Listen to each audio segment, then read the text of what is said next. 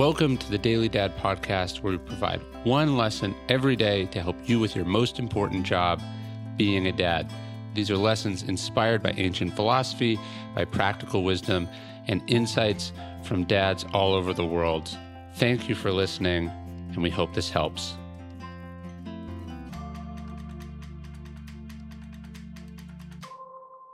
Seldom should be heard, a discouraging word.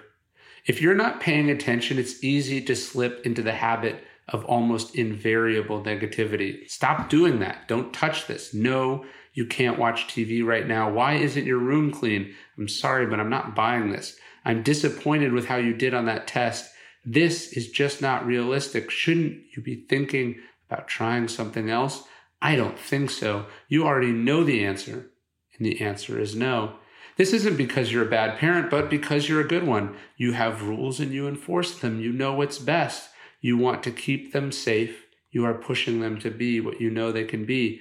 But still, if you are not careful, it can come to be that almost every interaction you have with your kids is negative, that you, in the course of being firm and attentive, end up being discouraging and critical.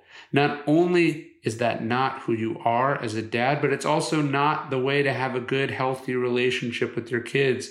If you want a crowded table, if you want them to come to you with problems in the future, you have to learn how to be encouraging rather than discouraging. So start paying attention, be a fan, believe in them, as Jim Valvano's dad did. Let the little things go, be positive, let them struggle a little bit, let them learn. Find ways to say yes, even as you're saying no.